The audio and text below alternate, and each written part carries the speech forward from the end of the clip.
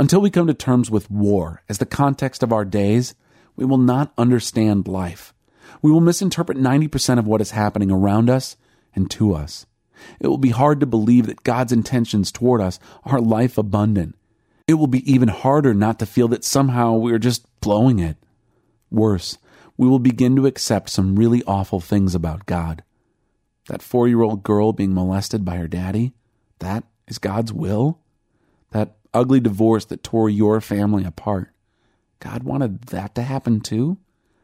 And that plane crash that took the lives of so many, that was desired by God?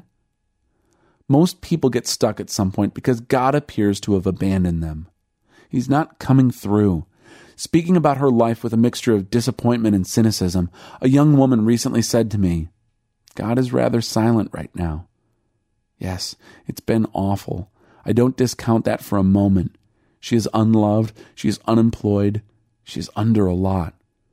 But her attitude strikes me as deeply naive, on the level of someone caught in a crossfire who asks, rather shocked with a sense of betrayal, God, why don't you make them stop firing at me?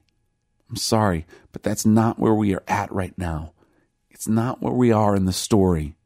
That day is coming, later, when the lion shall lie down with the lamb and will beat swords into plowshares. But for now, it's bloody battle. It sure explains a whole heck of a lot.